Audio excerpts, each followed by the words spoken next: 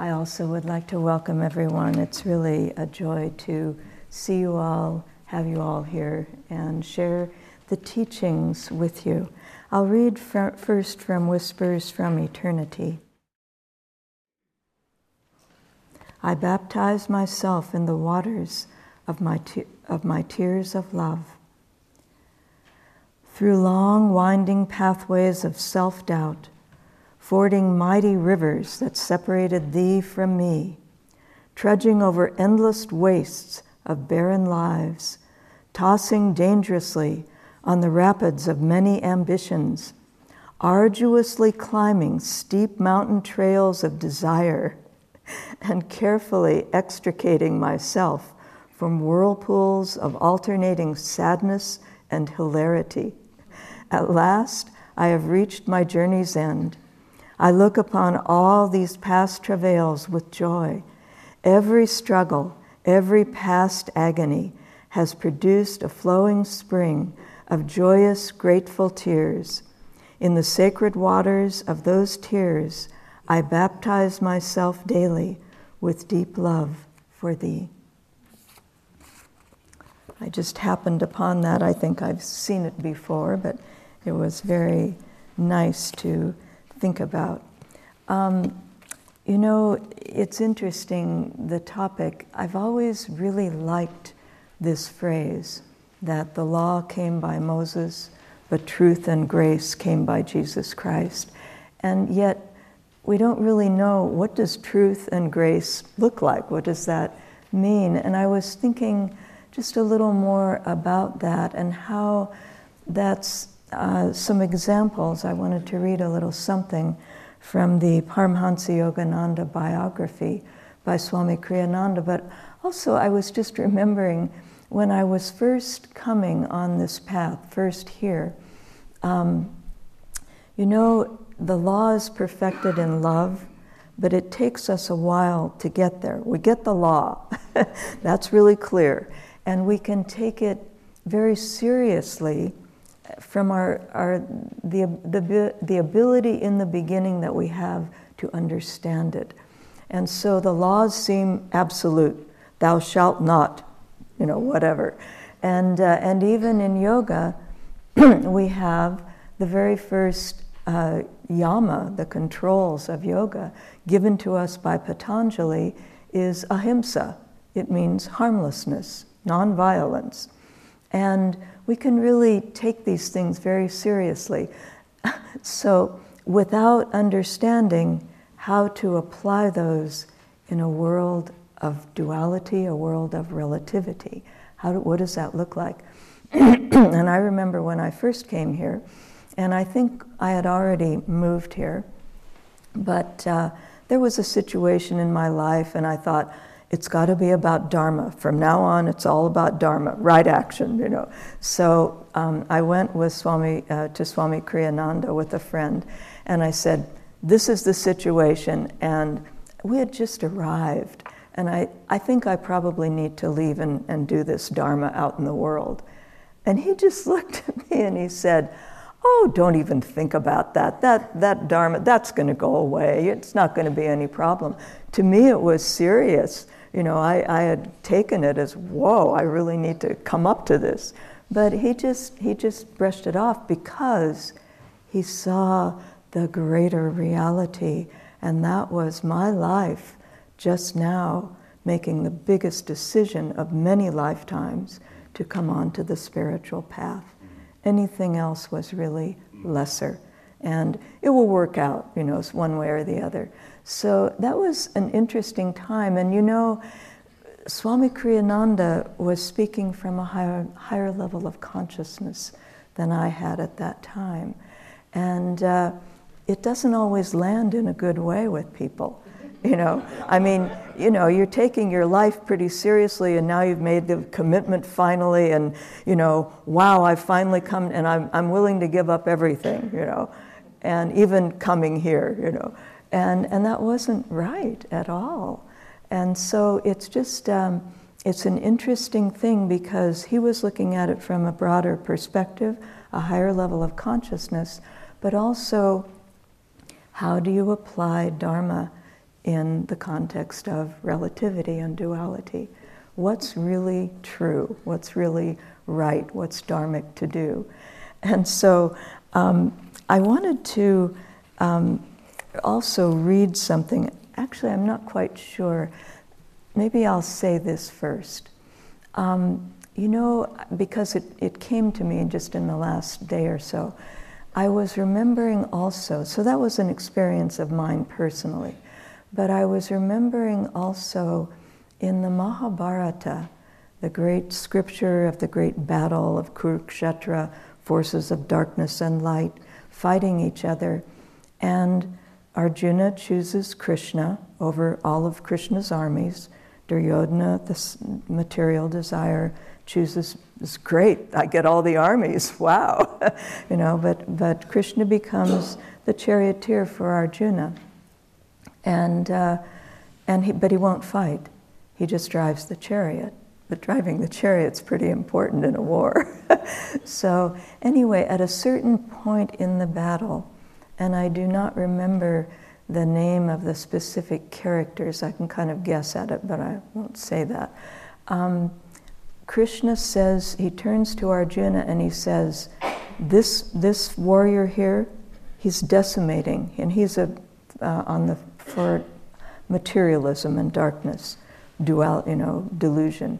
And he said, this warrior, he needs to be slain by you, and you need to hit him below the waist. And that was like, oh, no, a warrior of that caliber, a warrior would never hit anybody below the waist. It's not done. And Krishna says, no, you need to do this. And so Arjuna and he did it. And it saved the battle. It was not going well. But it was interesting because it was a moment in time for Arjuna to have faith in the Guru.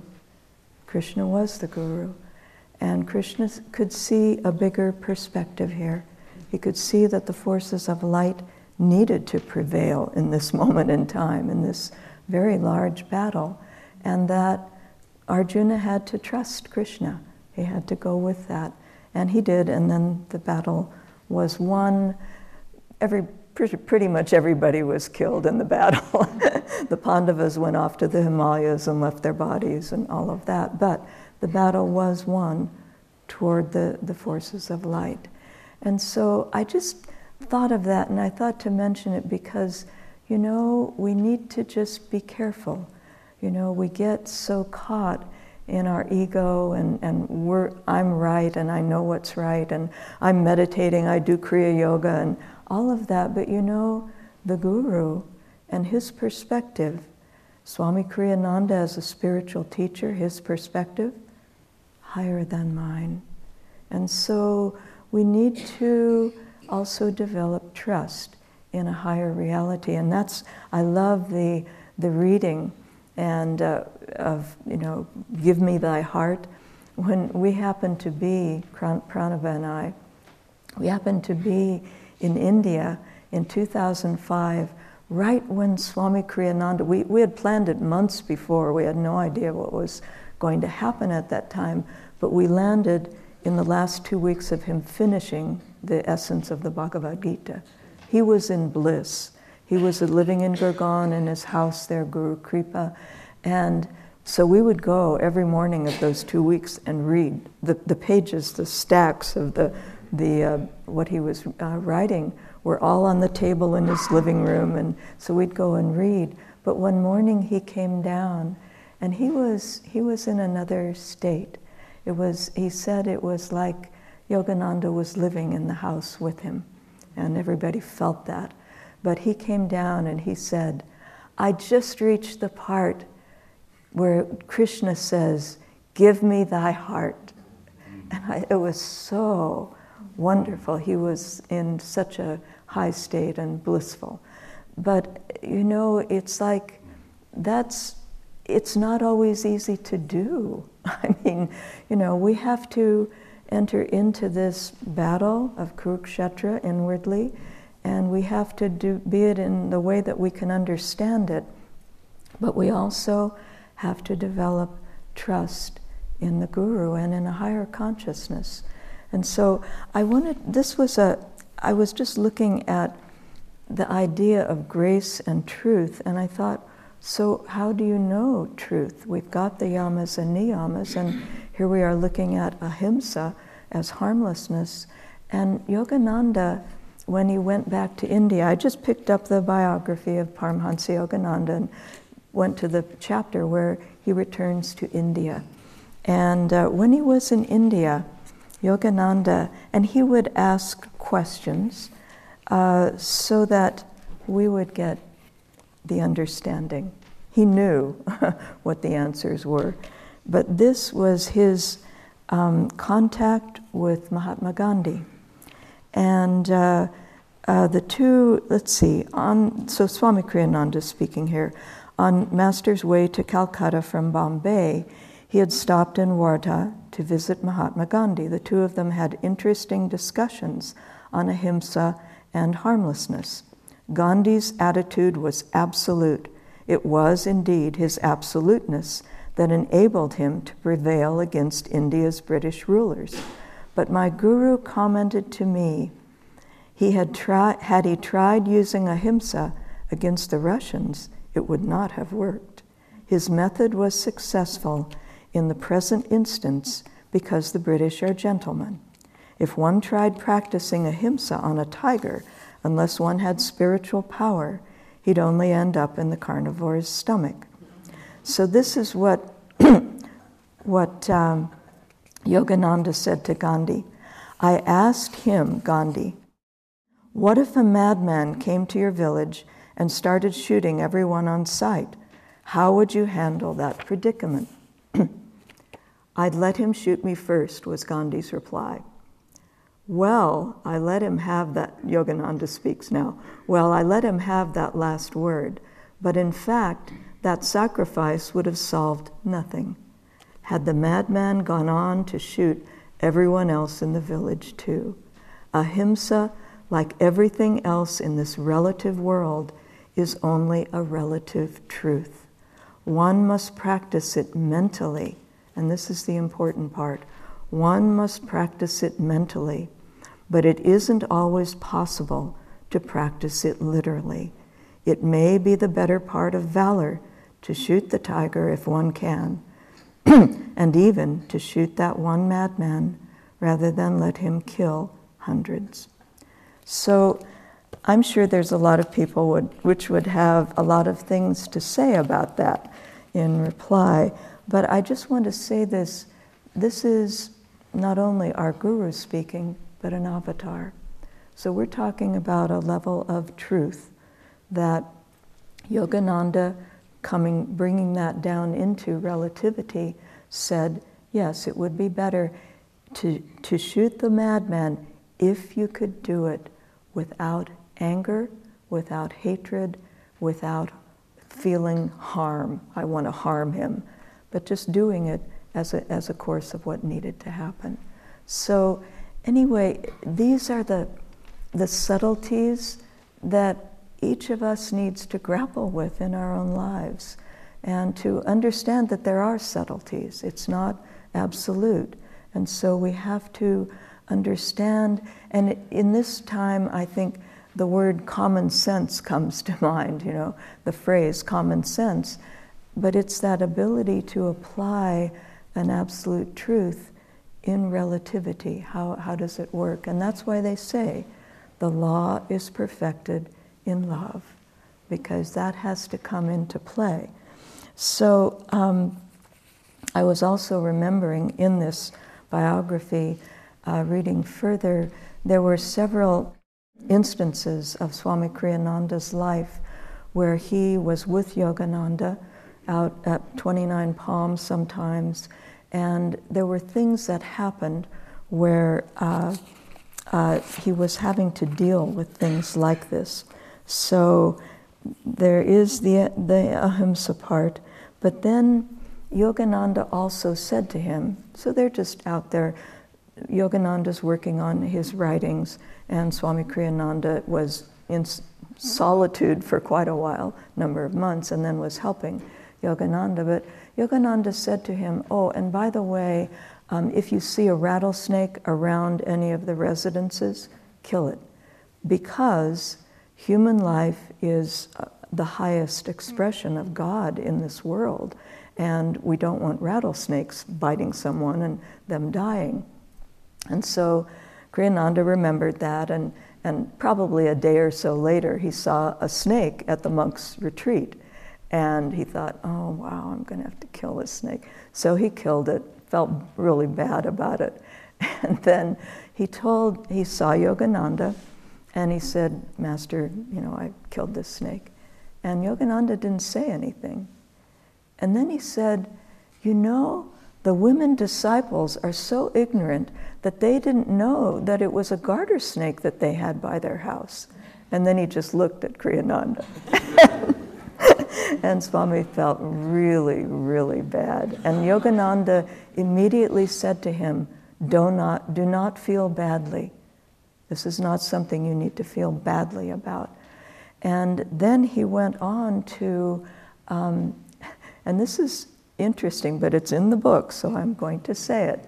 He went on and he had Kriyananda go in to the house, boil a whole pot of water, and then had him come out and pour it on an ant's nest, killing all the ants that were there. And Swami said, I felt like what Yogananda was doing for me was he was not trying to, but he was erasing self-blame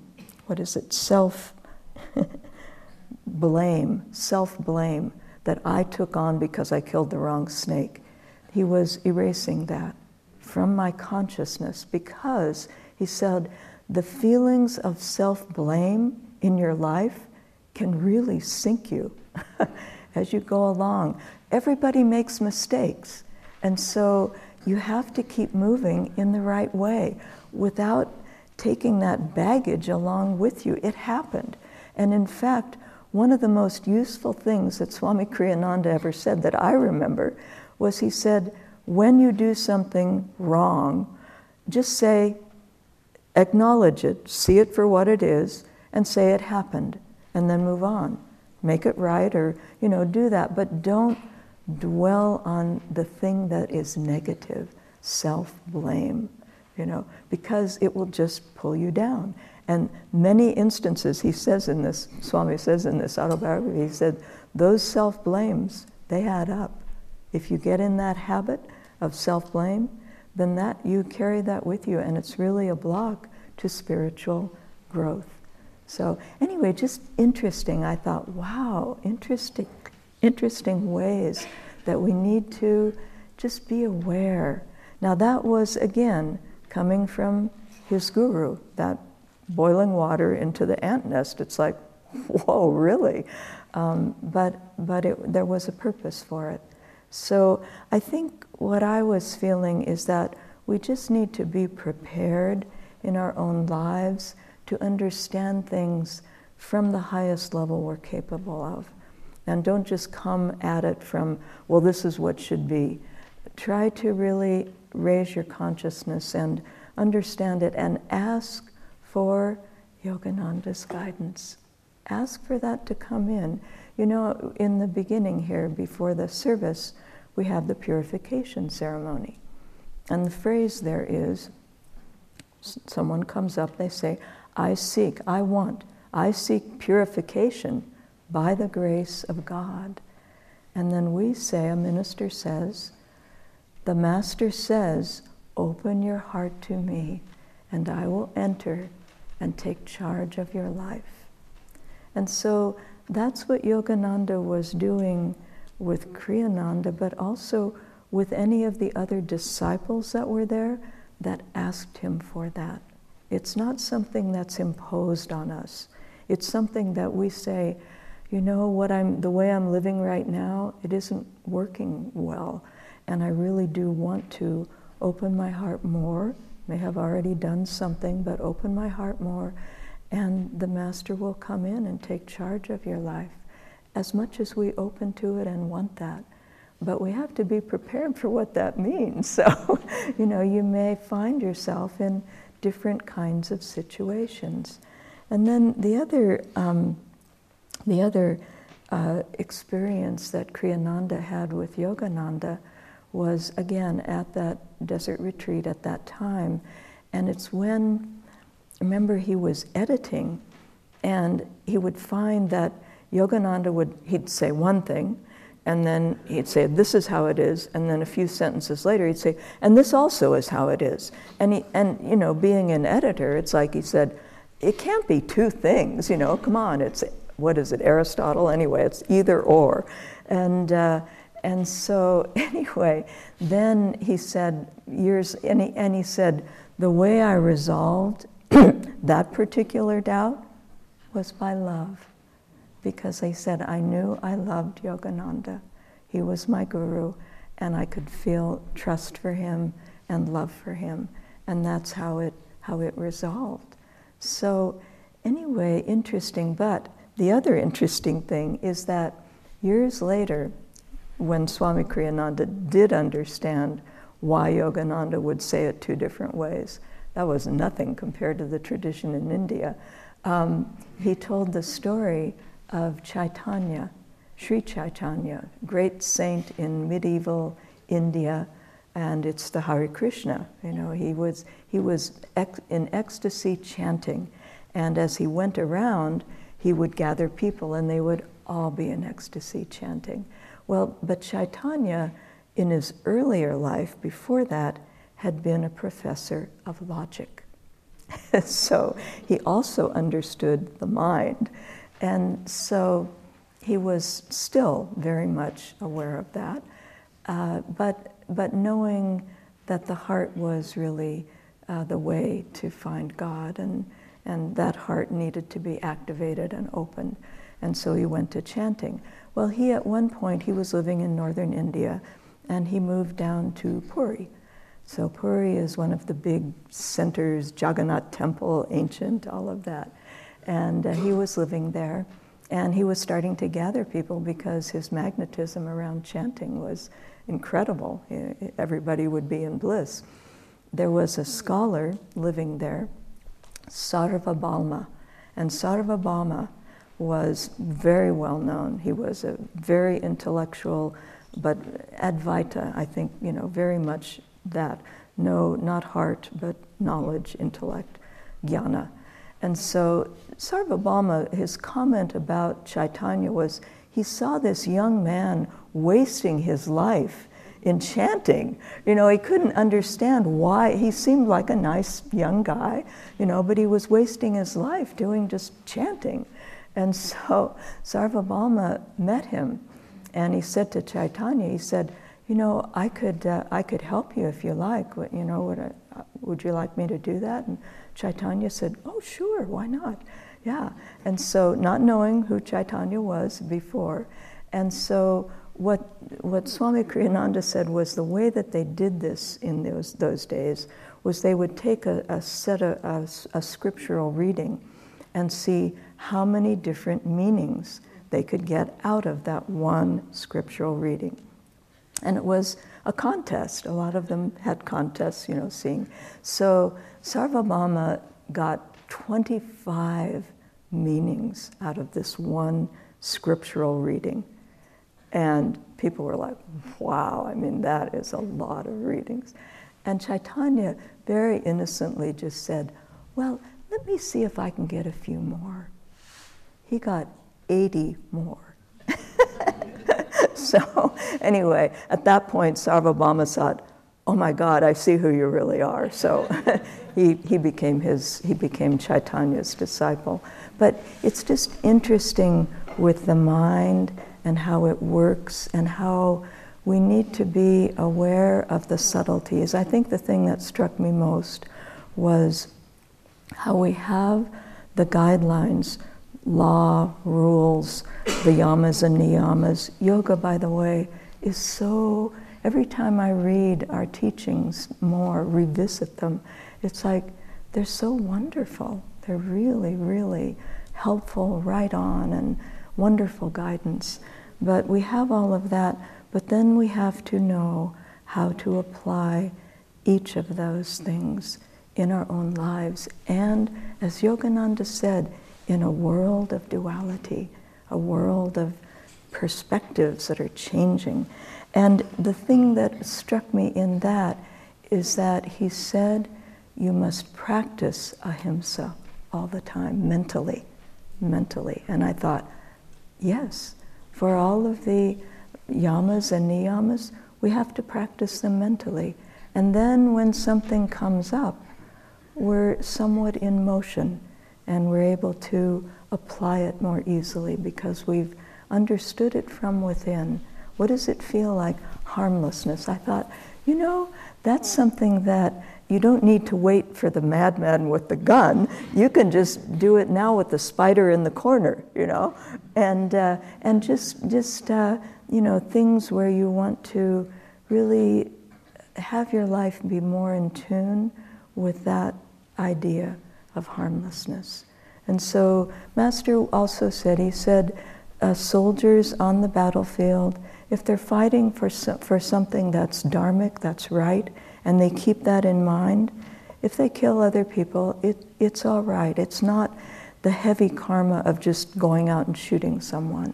And so, again, I say these things, we're in a time of incredible kind of upheaval and violence in the world, but just keep it in mind that we need to actively understand how to deal with these things and to know and to use the fact, what does it mean that the law is perfected in love? Not just, it's just about love. No, it's just about the law. No, the law is perfected in love. The law gives us a guideline, and then we need to apply that in a way that has love at its center, and that we can expand from that. So anyway, joy to all of you.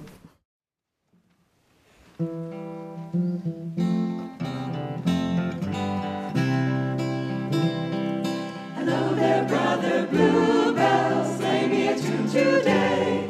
The breezes on the meadow have made you look so gay. The meadowlarks are singing, joy's in the air. Come set your bells a-ringing, you've gladness to share. Hello there, sister dewdrop, linger a little while. Your colors in the sunlight would make a monarch smile. What need have I for treasures, diamonds or gold? The fairest of all pleasures are here to behold. Hello there, dearest kinsmen, pebbles and laughing brooks. You timid little beetles that hide in private nooks. God made us of his gladness, come then and sing. To cure the world of sadness, so ring, bluebell ring. To cure the world of sadness, so ring, bluebell ring. To cure the world of sadness, so ring, bluebell ring.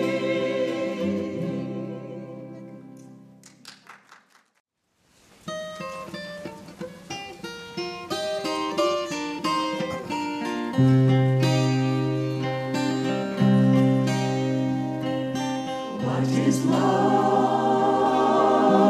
Is it only ours? Or does love whisper in the flowers? Surely we, children of this world, could not love by our own powers. What is joy? Is it just a dream? Or does joy laugh in every stream? Are the clouds mindless after all? Or is joy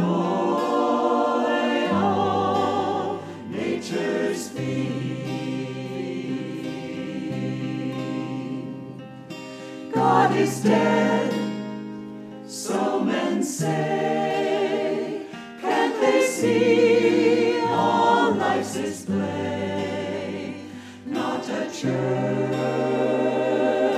finds him as its own, not a creed makes him fully known.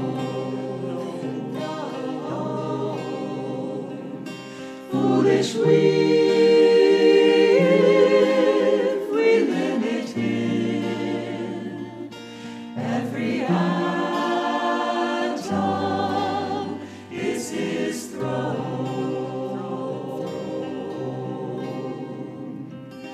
What is love? Is it only ours? Or does love whisper in the flowers? Surely we, children of this world, could not love by our own powers. What is love? What is love? Is it love?